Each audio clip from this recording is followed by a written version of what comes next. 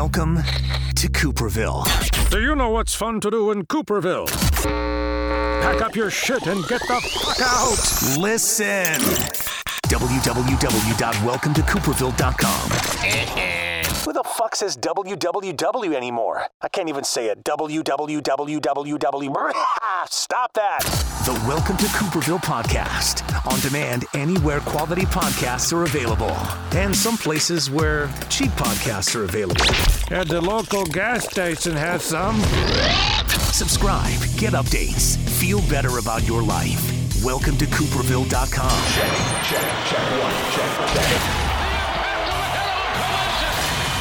Welcome to Cooperville!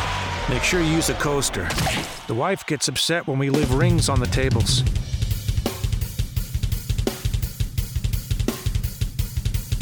Cool. Well, Mike from Red Sun Rising and we go back several years. We've crossed paths through my radio career, helped support the band as best we could. And now he joins the Welcome to Cooperville podcast, man. I really appreciate the time. Yeah, absolutely. When did you start doing this? Somehow I missed this thing. Yeah, so long story short, I was let go from radio back in February after 20 years and needed some sort of way to speak my mind, I guess, in more of a free form. You know, in 20 years in radio, I've crossed paths with a lot of interesting characters, and I figured what a better way to be able to actually have conversation with them. You know how radio interviews go. It's 10 minutes in, 10 minutes out, do a song, and thanks for coming. This is, it gets to be a little more in depth. So yeah, you're episode number 23. So thank you. Love it. Yeah. Thanks for having me. So, you know, when I want to kind of take you back, actually, first I want to talk about this. The Cleveland Browns. I'm going to tug at your heartstrings right now.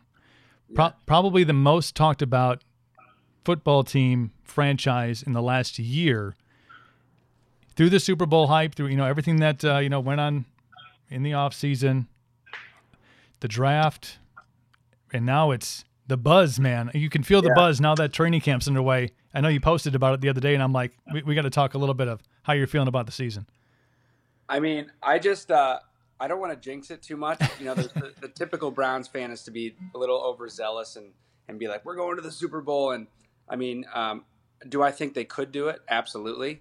But I'm really just kind of like, I'm ready for a fun season and to know that they could win every game that I watch. And that's just like, we haven't felt that in a long time. I mean, last year was cool. And like, we started to kind of catch that fever a little bit, but this year you can just see it, all the bandwagon fans are coming out now. So, but I've always been a Browns fan, and, even when they suck, I'm going to watch them. But now it's like, they could win. So it's going to be exciting to watch. Yeah, it's it's a really cool story, and I think being from Wisconsin and born and raised, and obviously Packers are in our blood. Unless you can't stand the hype, then you'd find then you're a Vikings fan or a Bears fan just because you're like, well, whoever hates the Packers the most. But the Browns and the Packers, it's strange. They've kind of gone through a weird, I don't want to say a changing of the guard or anything along those lines, but just. Green Bay's been so good for so long, and we've had it so, we lose the game, we're like, the world ends, but then we're like, wait a minute, we're going to probably win the division, and we bounce back. It'll be fine. We're going to be fine. You go through the Aaron Rodgers injury of a couple of years ago, and the tumultuous 2018 season, fired our head coach, but then the storylines were there for Cleveland. The season that was spectacular, unexpected, especially coming off the previous several seasons. Baker Mayfield, and his some people hate on Baker Mayfield. I love that in football, man. That guy's got attitude for days. We needed a little bit of that. I mean, I feel like they've been a little passive, and like they needed that guy that's just like a real strong personality. And whether you love him or hate him, it's a strong personality. And I think that speaks volumes, and that gets the hype going and gets the fans going for sure. And then you go out and get OBJ. Yeah, I know. Why not go get OBJ? Hopefully they can both keep their mouths shut long enough to get some stuff done. No, dude, this is going to be must-see television. I mean, even if you're not a Browns fan, you're going to watch because absolutely there's going to be entertainment. This way, they'll add pyrotechnics to the to the end zone dances. Man, we're looking forward to it. But You know what's funny is when the in the 90s when we lost the team to Baltimore, the Packers actually became my team, because I was like, I'm not going to root for the Steelers because they're like the next closest team. I'm not really a Buffalo fan, So like Detroit, I was like, we have so many rivalries with Detroit in other sports, and it was just like, let's go with the Packers. They're kind of a similar like hardworking team, like for the people, and so I became a Packers fan until the Browns came back. Well, we're glad we could fill the void in your life when they took a couple of years off.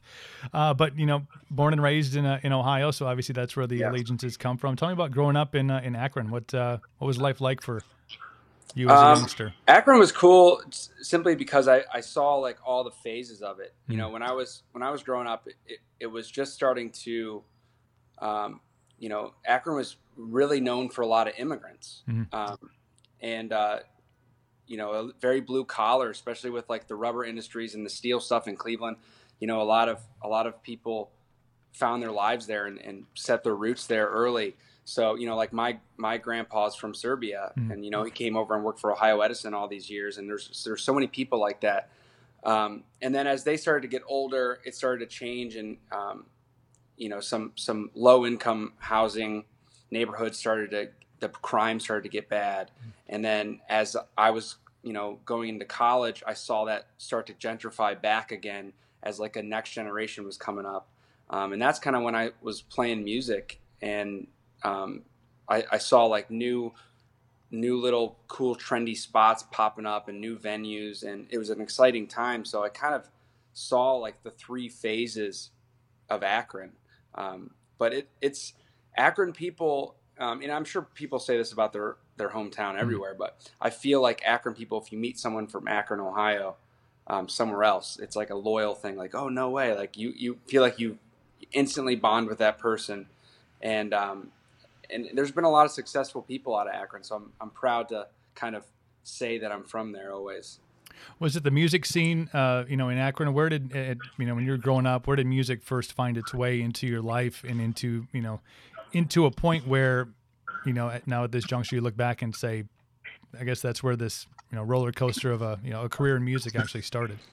Yeah, it's, and it was a roller coaster in a way because, my mom always had a piano in the house, and, it was just like a small, like, I think it might've been a Steinway, just like an upright, nothing crazy fancy, but every Saturday morning, I remember this distinctly, she would clean the whole house, and then she would sit down and play piano for like 2 hours. That was like that's how she like unwinded from cleaning the house. And she did that ever since I can remember. And, there's videos of me and my little sister just like tinkering around on the piano. And I think I started to just kind of develop an ear for that. And I would write fake songs on there, and I couldn't actually play it.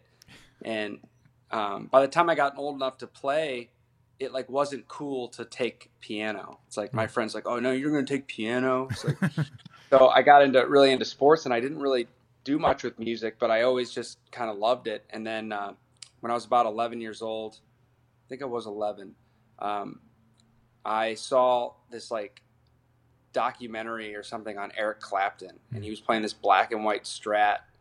And I was like, that's so awesome. I want to do that. And I went over to my buddy, Josh Pettit's house. God bless him. He had one, and he's like, dude, you got to check this out. And I went into his room, and he just was like blasting this electric guitar like as loud as possible. And that's like when I was just like, I got to get one of those. And I think that night I came back and I asked my mom, I was like, can I please have an electric guitar? And I got an electric guitar for Christmas when I was 11. And it was a black and white Strat. I think it was a Squire. And, I just started jamming with buddies, and, started a band with a friend at school. Dan Black, God rest his soul too. I don't know why all my friends are passing away, but him and I started a band and was in a band all through high school. And like him and I just kind of learned how to write songs together and play, and I was riffing off each other. And that was some of the most fun times of my life. Just like not even thinking about a career or anything, just really doing it for fun, which I still do. But then I went to college. I was like, I got to get serious. I got to go do something for real. I went to college I went to Kent State for architecture, and I'm going to school there, and I felt like I started to miss just playing gigs and just playing music, and I started to really think about maybe I could do this for real. And that's when Red Sun Rising basically kind of started when I met Ryan, and we started the band, and just kind of was like a whirlwind, man. I can't even, it's crazy. And then that's when I was like, I'm wasting money here at Kent going to school. I can't stop thinking about this, and I can't stop thinking about booking shows, and I got real addicted to the business side of the music industry too, just booking little tours for ourselves and stuff. It got me so stoked. So that's kind of that kind of brings me to here, I guess. And I just kept going. Now, you mentioned Clapton, obviously watching that documentary. So there's some influence there, as he was the the conduit between you and the Strat. Anybody else, when you think back to what, you maybe they first tried to play or emulate, was there, a handful of artists, or, even vocally, because I think, you have a unique range. Thank you. You kind of, you have, not that you have to find somebody who's in that same range, but it's much easier to, emulate somebody in your range than it is, somebody who's in a different, vocal styling as you. But what influences that you kind of said, a little bit of this and a little bit of that, and that kind of made you into the artist that you are? I think that was ever changing. When I was a kid, it was a lot of classic rock in our house, but I loved the pop side of things. I loved the Beatles. I loved and the Beach Boys. I loved those quick, super catchy pop rock songs. And my mom was like really into Aerosmith, so I like loved Aerosmith when I was a kid, and huge, big, airy ballads and big vocals. And then I kind of, when I was in high school with my buddy in the band, we kind of discovered grunge like around that time. So like Alice in Chains and Soundgarden and STP, and I started like getting really into that stuff. So it just kind of changed with me, but I always had that sense of like a great song is a great song, and I always focused on the melody and the hook. And so I listened to some obscure stuff as well, but that always drew me in. And if you listen to anything that I've written now, you can really hear that I focus mostly on the melody. Yeah. And even if I'm saying a really brutally honest, dark lyric, the melody I try to make as beautiful as possible.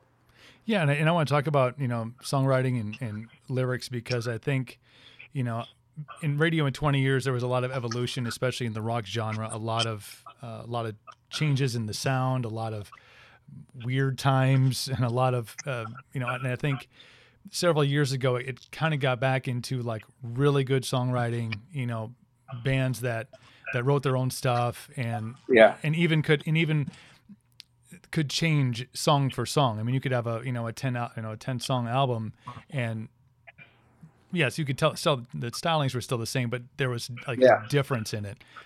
With Red Sun, there's always meaning to it. There's always like a feel, there's a vibe, there's something, I think, from multiple perspectives of the listener or the fan, you can go and look at it from a breakup point of view or an inspirational point of view. When you sit down and write, in your element, where do you draw from? Where does the, you talked about melody, but where does that, that power come from when you put pen to paper? I think a lot of it is just like actual life experiences and describing how I feel or how someone else felt from their perspective, and trying to see something through their eyes. And sometimes that helps you gain perspective on the world in general, and allows you not to be so selfish. If you can kind of literally picture yourself in someone else's shoes and how they're feeling in that moment, and try to imagine it, kind of like an actor would portray that person and really try to be that person, how that person would react. Same thing, you try to like feel those feelings and get it out. I think that, and interactions with people, like how I've affected other people and how they've reacted to me doing something. And you can metaphorically put those into lyrics where it can be transcendent into other emotions or other feelings and connect with somebody else in a different way. Right. It's like, I love that about art in general. Like, the most beautiful thing other than art itself is, in my opinion, the interpretation of it. Mm-hmm. Because when you put it out there and then someone comes back, it's like, oh, emotionless means this to me. It's like, well, that's not what it meant to me when I wrote it, but that is amazing what you just said. And that's what's cool about it. Where does your, when you write, can you write in different, spaces and different areas, whether it's on a bus, whether it's on a, plane, whether it's, sitting down in your home, do you have a spot that you go to, or have you developed now a place you can be like, ooh, this, and especially now with technology, and we'll touch on that, where you can just, jot down something that hits your head and then use it later. Where's your perfect spot to write, or can you write anywhere?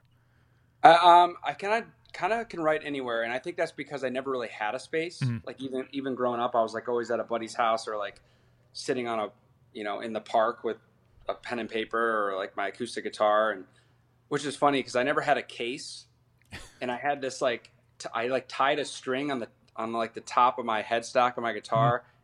in the body, and I would like strap it on my back and ride my bike to this park and like sit there and wait for my buddies to get there, because I played sports too. So like we were playing like backyard football, but I'd get there early and like jam on my acoustic, and then we'd create like really dumb songs and I'll laugh and drink beer in high school like a bunch of idiots.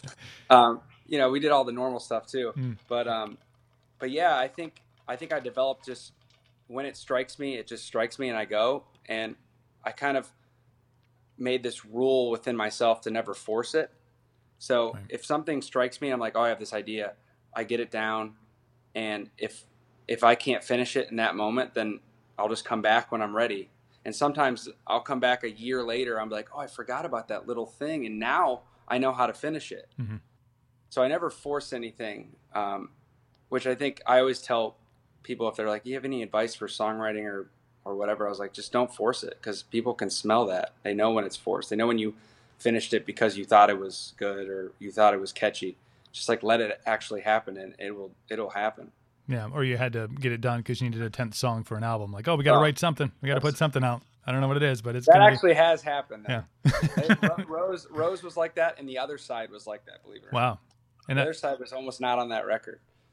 That's amazing. I wanted to bring that song up because that was, when Polyester Zeal, and I want to get into the magic of that record.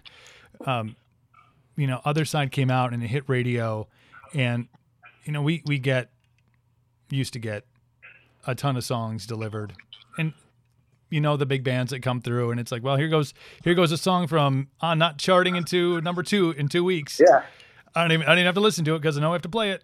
But Other Side came out, and I was like, there was something special about that song, and amazing to hear that it almost didn't make the record. And it had so much texture to it, and then the music video. I mean, you're just dirty, like throughout the whole thing. Just a little interpretation of crawling through mud. And then the record came out, and it's very rare, that I would listen to a full album from start to beginning, unless I'm a huge fan of a certain artist. But that one, Polyester Zeal, came out, and first song to last song, I was like, that could be a single. That could be a single. Still Upset Push wasn't a single. I don't know if we can, re-release that, because that was a fave. But I mean, that collectively as a record was just one of the ones, and I have a handful. Like, I think, Offspring Smash was one of those albums where every song could have been. Oh, for sure. I had that record. And I think they all were. I think they released. Yeah, I think they actually did it. Yeah, I think they're like, nope, just how many are at radio right now? 9. We're gonna do 10. It's fine. All right, it's cool. But it was such a solid album, to come out, and Thank you. Really cool to add a band into a rotation of a lot of stuff that even in my programming, mind sounded a lot alike. And then all of a sudden you have this band that has, emotion to it, and it's got texture, and it's got, it's rough and dirty, yet it's clean and harmonic. It is, but to hear that song almost didn't make it, that's cool anecdotal stuff to store in my brain and for all my fans. Yeah. and same thing with the video. We were like, there's this big miscommunication with the label and the guy doing the video, which is Brad Gulliwan. He's done a lot of our videos at this point, and he's actually shooting a documentary. So he's been following us for 8 years now. Oh. So he did it, and he was like, I don't know where we're supposed to go, where this location is. So like we made some calls in Akron, and we found this one space, like it was an abandoned like storefront building with a warehouse garage thing. And we're like, I guess we can shoot it in here. It was literally like I guess we can do it here. And Brad's like, well, we need a concept. And he's like, why don't you just get like really dirty and like just cover yourself in mud and like, you know, we'll just make some like creepy, cool shots and I'll like kind of distort it. And it was like so thrown together, and because it was so like instinctual, just thinking about the song and like just being there and be like, it actually worked because of the simplicity of it. It was just like, it just let the song be the song. Yeah. And it was perfect. You guys tend to have a lot of fun with your videos too, and that's, you know, everything from a very serious note to some lighthearted stuff like Amnesia, where you get to have some fun with it. Is that a fun part of what you guys get to do? Is, you know, when you have a song out and really there's not, you know, Emotionless and all the videos that you guys have done, there's never like it's just kind of, okay, we can do this. Is that fun? Do you guys enjoy the video process of it? I think, you know, I've always been very involved in like helping to create the visuals and the concepts. And that's exciting because that's just another way to be creative, and music allows me to do that, which is cool. So yeah, I think it starts like, oh man, we start spitballing and we slowly, at first it's kind of a train wreck. Everyone has their ideas and they just throw them in the hat, and like they're usually all over the place. So we have to kind of focus it. It's like, okay, well, that's cool.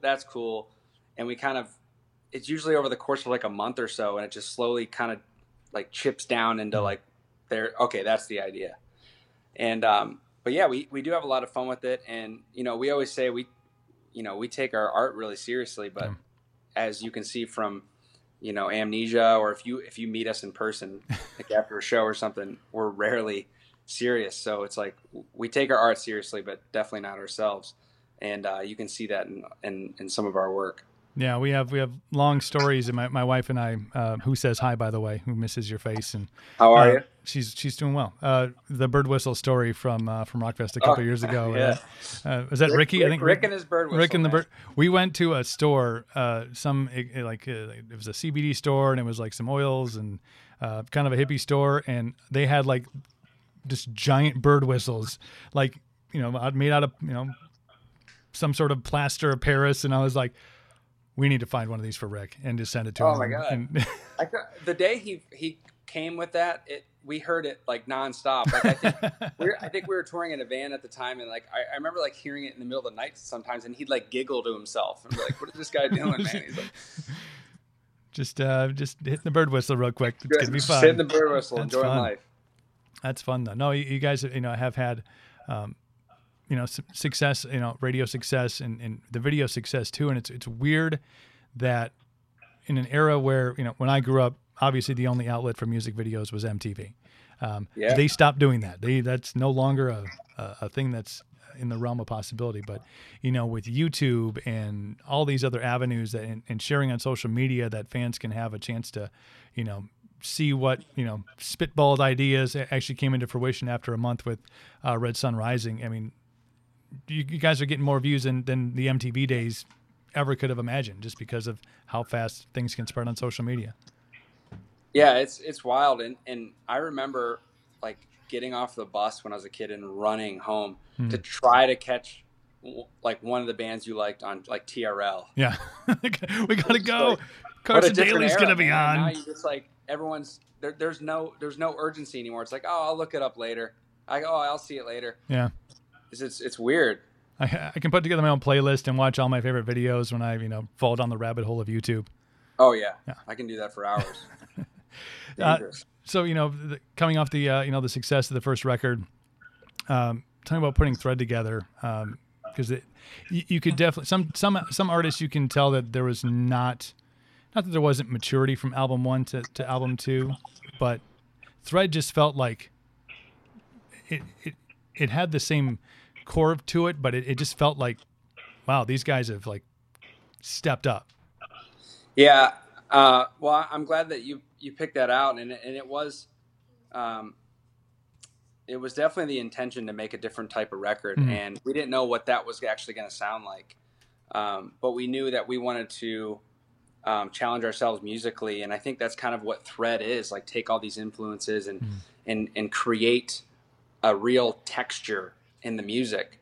And stemming back to reference the Beatles and the Beach Boys again, if you listen to a Beatles or a Beach Boys song, most of them, you hear this simple pop song, you hear the melody, you hear the harmonies and the lyrics. But a lot of times if you break them down and you realize the harmonies that they're choosing and the chord voicings in the guitar and the piano and how they're playing off each other and the crazy bass lines in some of those, you realize like how technical musically those were. Right. But at the surface, it's like, oh, that's just like a very nice, digestible pop song. It's fun. I'll get around. Yeah. So we kind of tried to capture that a little bit in the Thread record, and that's kind of where the term Thread even came from, and it kind of became like our pseudo genre in a way. Yeah, pseudo. It's your hashtag, man. Yeah, our hashtag, man. That's life. Hashtag is life. Is that where all the fun shirts came out? Because I'm trying to think of Polyester Zeal, touring on Polyester Zeal, and then touring on Thread. It seems like your fashion sense, the shirts on stage had developed some Beach Boys vibe to them. Oh yeah. Well, first of all, I think I found my shirt for life. Like, if I could just live in a Hawaiian shirt for the rest of my life, I'm cool with it because it's just so comfortable. People are like, "Why do you always wear the Hawaiian shirts?" And it originally came from playing the festivals in Florida, and they were so hot. I was like, I'm just wearing this. I'm just gonna wear this. And my thing. Like, oh, that's a sweet shirt, man. I'm like, all right, I guess this is what I'm wearing now forever. This is my look. This is Mike's look. Hey, you guys kind of like Liam Gallagher in the raincoat. He's just like, I'll always have a Hawaiian shirt on. Like, dude, it's not raining. But you guys played some hot shows up here in Wisconsin a couple weeks ago. Oh my gosh, I can't believe it. And you're like, wait a minute, we're in Wisconsin. Like, it doesn't, it's not supposed to get this hot up here. That blew my mind up there. It's like, I was like dangerously hot. I think it was Rock USA. Yeah. Man, what a fun show. But it was so hot. Like I was sweating into my in-ears. And like I couldn't hear because it would like, I'd wipe them out. And then I would start playing again. And it would just fill up with sweat. And it would just be like, that's what it would sound like. And so I was just like popping my ears out. It was so hot. Are we singing underwater? It kind of feels like it. Feels like I got water in there. That's what it felt like. For sure. But I think, you guys on the festival circuit is, especially now that some festivals, and I'll point out, Rockfest, obviously in our backyard here in Rock USA, they've really done a great job of getting, fans in early, and getting a chance for.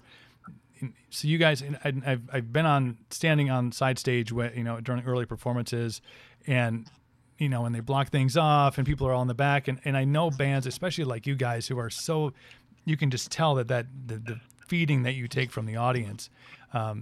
But it seems like now you getting a chance to really be in front of this energetic crowd who's like right there in your face. And you mentioned it on one of your posts about, I'm not sure who that guy was on stage acting all crazy because I'm a pretty chill dude, but you can feel that energy now with that crowd like right there in your face. And when people talk about like, do you get sick of playing the same songs over and over again? It's like, yeah, but when the whole crowd sings it back to you, it's like doing it for the first time. It's like that energy, you can't replace that. So whoever, whatever fan is listening right now, like the louder you sing, you're just going to get a better show. Right. Like, the more energy you give us, the more energy we're going to get back. Cause that's just how it works.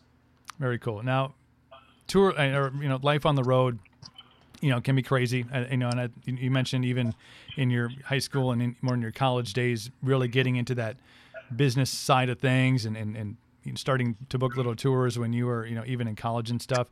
How much of a toll does the road take on you guys? I know you seem to like be one of the bands that kind of has it kind of figured out. Like it's not too much that it's going to, hurt somebody, but it's, it's enough that everybody's getting a good dose of Red Sun Rising. Well, that Polyester Zeal, those first 2 years were brutal. I mean, we were out at one point for like almost 8 months straight. Oof. We did like the whole U.S. on a a support tour, and then we did the festival circuit right into a West Coast tour, right into Europe. Then we came back, did festivals here, and then went back into the European festivals. And it was like the most, like, people were like, relationships and their family life were getting like really kind of destroyed, right? Because it's like there's only so much you can do. There's only so much communication through a phone that you can do to maintain that. And that was brutal. And all we could do is just like have each other there and be like, let's just try to have the best time we can, because, you know, who knows where this is going. This could be over tomorrow. It's a great 8 months of our life. All right, now food service industry. How does that sound? Yeah, you never know. I think you could do the drive-through thing, right? You'd get you on a microphone there. You'd sing to people, sing people's orders. Sing all the orders. How would you like a fries with that? You know, I saw Kiss was one of the first bands I ever saw like live, like a big concert, and I remember him singing like everything, even between. He'd be like, "What's up, Detroit?" It's like in between. Like normally somebody would just talk, but he sang everything. The guy didn't stop singing. Oh, you got to keep those vocal cords warm, man. You can't be settling down in your talking voice, man. He did call us Detroit in Cuyahoga Falls, Ohio, though, which was weird. They didn't switch out the script. Yeah, he didn't. Someone missed the teleprompter. It was on the curtain in the back. They're like, "Oh, I guess we're doing 2 shows in Detroit tonight." It was a long bus ride around the block, man. Right. Damn it, Gene! Stop driving crazy. No, it's been a wild. It sounds like a wild ride for you guys. When you look back at this point, at where you're at, what's the one thing that you're like, that's kind of next? Do you have a next thing, or is it, or a place you want, or like a place you want? Like, man, we really want to tour this location. Yeah, I mean, there's touring locations. We were lucky that we got to do 2 really great European tours with Alter Bridge and Skillet, and they have a lot of popularity in some really not weird, but countries that you would normally go touring, like a lot of the Eastern European countries. So we got to see a lot of that, which, if I never get to go back, which, we will, but I got to see that, and that was really a cool experience. And we, the one year we did, I think it was 100, and Pat, the drummer, loves documenting these things, so he would know the exact if you ever wanted to ask him. But I think it was like 182 shows in like 19 countries or something like that. It was unbelievable. And that was like 2 years ago. That was the touring schedule, and that was super brutal. But it was so much fun. It was like the most fun I would never want to do again. If that makes sense. That was a blast. Well, if checked off the bucket list, then you're good. You're like, as far as like going forward, I think just, keep pushing forward as a musician, and whether it's, I know I've been writing a lot, and I think there's some songs that are coming up that I'm like, is this really a Red Sun Rising song, or is it, do I want to release this through a different avenue? And I'm not saying to get rid of Red Sun Rising or go solo or something, but maybe there's some other projects in the works that I might want to do, because I can't wait 2 years between and only release 11 songs every 2 years. I just can't do that. I write too much. So I might be doing some extra curricular stuff. I don't know. So do you take breaks? I mean, I know you're on a little bit of a, you have a couple days off here, and thank you on your off days. When I'm home, I try to enjoy it. Especially, I live in Chicago, so the summer we heard the sirens. We know where you are. Yeah, exactly. It makes it worth it living here. Yeah. The lake is beautiful, and I got a buddy, he has a boat out there, so he'll take me out, and we'll hang out. And I got a bike here. It's a super bike friendly town, so I try to really get out and enjoy being outside as much as possible. But in the winter, I'm pretty much hunkered down in here, and I'm just writing music. That's pretty much what's going on. Oh, I know how that goes, man, because I living in Wisconsin, that's basically our gig, is we are here in wintertime for 6 months, and then we get 3 weeks of summer, and then it's fall. Or you got to get out there. You really got to get out and enjoy it. Otherwise, you're just shoveling constantly. Right. You mentioned doing a lot of festivals, overseas. You've done the circuits around here. Are those fun avenues for you guys? Because you do get a chance to kind of, not only hang out with bands that you've had a chance to tour with or you played shows with, but to see and meet other bands that, maybe you haven't had a chance to cross paths with. So those are fun for you guys? Yeah. I mean, we're just like anybody else, even though we play music, we're still huge music fans. Yeah. So like when we finally get to play, like when we got to share a stage with a Perfect Circle and Tool and the biggest bummer was one of my biggest influences, Chris Cornell, if you've never noticed. We were supposed to play with them. I'm like, I'm finally going to get to play with Soundgarden. Like, this is unbelievable. Mm-hmm. And it was that weekend that, he left us, and we went to, and I think the band Live took over for their spot at Rocklahoma, which I love Live too. But I'm like, man, I was this close to play, like sharing a stage with Soundgarden, and that would have been a dream come true. But yeah, like anyone else, we're just fans. And the coolest part about touring so much and doing all these festivals is the backstage environment becomes better. You start to get to know these other bands, and like, hey, there's Jimmy from, the Plums, whatever. Right. It's like you start to get to know these people, and right. you have meals with them, and you start developing relationships, and you see like, oh, we'll see you in a couple weeks at this festival, and that just makes it touring more fun, and it makes you not miss home as much. Right. You mentioned the Chris Cornell thing. The Chester Bennington anniversary was recently too, and you guys obviously had been established in that time frame. Was there a change in the, I'll call it the family of rock and roll at all as far as support goes? I mean, I know there's now seemingly more via social media, a lot of outspoken advocates for mental health, and it doesn't always look this way. Obviously, you can see a guy who's extremely happy one day, and then obviously is dealing with a lot of stuff. Is there support when you guys are out? Do you feel that more these days?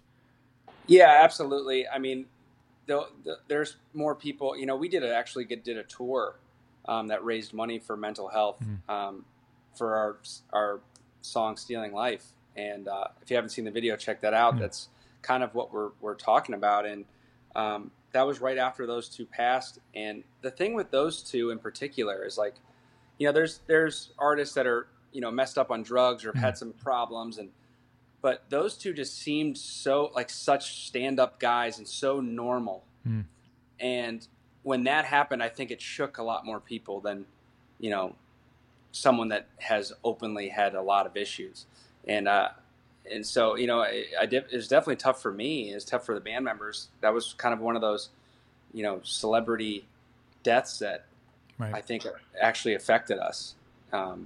But yeah, you see it a lot. And after we released that song and that video, especially on that tour, we had a lot of fans, expressing their concern for us about, being out and just making sure we were okay for releasing a song like that. Or it's like, are any of you feeling that way? And sharing their personal stories. And but I think that was the point, was just to open the dialogue about it, and we accomplished that, at least in our inner circle, and hopefully it can move outward from there. And I noticed that you guys, you in particular, are very open in conversation with your fans via social media. They just don't post, and obviously it's tough to get to every single person that replies on something. But you don't just post something and then let it kind of live out there. If someone has a comment, you want on there. How is social media, you think, kind of changed the relationship between artists and fans? Because obviously before we used to be the music, and then you had live shows and a video. Yeah. Now there can be more almost open dialogue and interpretations of things that can happen on social media. How has that affected how you guys kind of roam that area? I think it needs to be, that's just the world we live in. I think there was when social media first started to happen. I remember the MySpace days when I was in high school. Yep. Promoting your band and stuff, and that was all new, and it was just like, we loved artists, like Tool, for example, where they were so mysterious and so behind the curtain, and you can't really be that anymore. That era is kind of like, there's creative ways of doing it. There's people that wear masks and blah, blah, blah. But, even like Corey Taylor, eventually he's got to just be a real person. Right. And people need to connect with that real person. And he's done a great job at that. And, but that's the truth. It's like, if you really want to make a real connection with your fans, it's not just through your music anymore. They, and the thing I notice is, like, sometimes I'll post a picture on stage, just playing on stage, whatever. I'm like, oh, we got these shows coming up. But it's the pictures of me just like riding my bike at home or drinking a beer that get the most action. And because people are more interested in what else are you doing? Right. We know you do that. We see that. And that's what social media is. Yeah. It's like, it's wild, and you have to just embrace it. So other than writing music in the winter and sitting around, I'm usually responding to people. And my wife hates it. What are you doing? Stop talking to those people. You're hanging out with me. I'm over here. Jeez. Sorry, honey. I mean that. No, it's, it has opened up so many, I think, in a lot, as much negativity as I think social media gets, as much, and there's a lot of crap that sticks to the wall out there and gets shared, and probably leads to the detriment of some organizations or human beings. But I think it has given us this tool of communication that didn't exist. When it didn't exist, and people will talk about, well, we used to pick up the actual phone, or we used to go and visit people. Yeah. My mom lives out in California. My dad lives on the other side of the state. So these are the tools that kind of keep us even as a family. And for bands that are on the road and they want to, see each other or whatever, talk to their family at home, it's definitely opened up some ways for us to still be connected even though we're apart, which is absolutely, yeah. So where does the rest of the year take you guys? I got 2019. I want to say summer's wrapping up here in Wisconsin. So yeah. So you're saying, what are we doing for the rest of the year? What's the rest of the year for the band got going on? Yes, the rest of the year we got just a couple more shows, honestly. We're doing one show in September. We're doing Sturgis.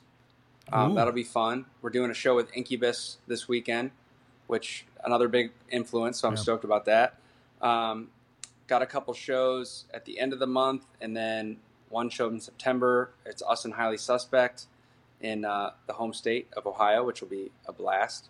And then I think, we might do in the fall, we might do some, I really want to do an acoustic run. I don't care if it's like just 10 cities. I just want to do like a real chill vibed, just sing and not have to worry about everything else. Just like sing some songs. I want to do that. And so I might try doing that. And a couple of the guys from the band will probably join me. So it'll most likely just be basically us. But it sounds good on an acoustic tour. Bird whistle. Bird whistle, absolutely. Bird whistle player. Get a professional though. Let's. Yeah, I'll get a professional. It can't be Rick. He's an amateur. You get a little too excited, and you'd be like, "No, dude, no, wrong key. That's not right. Yeah, that's not where we're going." But talking about Incubus, we saw them 2 years ago, and it was at a festival, and probably the most tranquil show I've ever been to. It was lightly raining.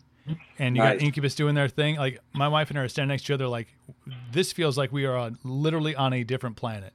Yeah. You know how Brandon just kind of owns the stage in his own way, and if the rain's falling, and we're like, the world outside of that, those two chairs did not exist.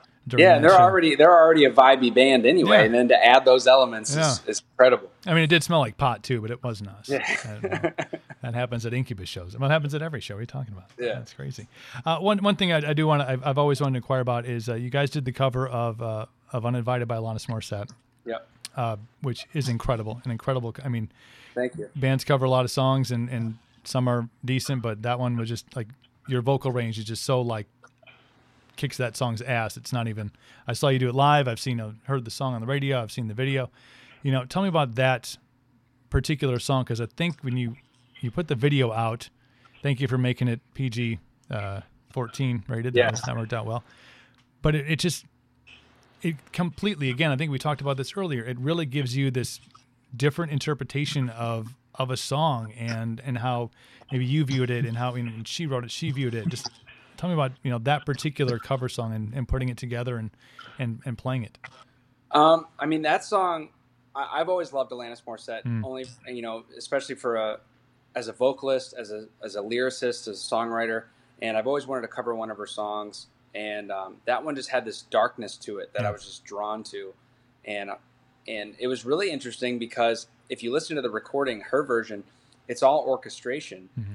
So we had to figure out how to do that as a rock band with, drums, bass, and guitar and a vocal, not with strings. So that was a challenge in itself. And then vocally, it was, to do that female registered part was very challenging for me, which I was up for, and I was excited to do it. And it did push me. And we recorded that with Sylvia Massey. She did like the early Tool records, and she really pushed me vocally in there. And I remember being behind the glass, like in the vocal booth, and she's like dancing, like waving her arms and like trying to pull it out of me. Like she's very eccentric like that, but it like so works. Like she just wanted me to submerge in it. And the video was Brad Gullowin, the guy that's been documenting us. It's actually a short film that he created. And the short film's called Eddie. And I saw it and I was like, this would be amazing with this song. Can we make an edit that it's like so perfect for it? It's like unbelievable. So we sat down and made edits and cuts to kind of make it fit the song right. And to hear people's interpretation of that is cool too. Some people got a creepy vibe from it, but if I see it as just the old man just really wanted to see that girl happy. He wanted to make someone happy. He was so alone. He just wanted to make someone happy, and he did. And that's how I view it. Yeah, powerful stuff. Like all the stuff that you guys put out. It's powerful. It's energetic. It really has a message, and I think that's so important in music nowadays, especially when there's a lot of surface out there, to find things that draw you in and that you can put into your own life context. Yeah, the beer drinking songs are fun because those are times that Yeah, those happen too. That happens, and those are the ones that you look forward to. But I think those songs you get to those songs by experiencing the ones in the middle, the ones that talk about the hard stuff and the difficult things to talk about and the emotional things. But you guys have always done an amazing job of just pulling people and pulling, minds and hearts and souls into your music. It's an incredible ride that I am glad I got to be a part of for a moment in time. And it's fun. It's fun to watch you guys and watch you freak out on stage is amazing. Thank you. Yeah, I like watching me freak out on stage too. I don't know what I'm looking like doing that. I get there's the video. That's what I look like. All right. That's what I look. That's a good looking shirt though. Damn. Yeah. that shirt was spot on, man. All right, Mike. Hey, brother, really appreciate the time and the conversation and the stories. Like I said, this is one of the cool things about technology and the way that people listen to things is the stories that are behind it. And I'm glad I got to hear yours, and hopefully we can do it again sometime, maybe face to face. Absolutely. That was fun, man. Awesome, brother.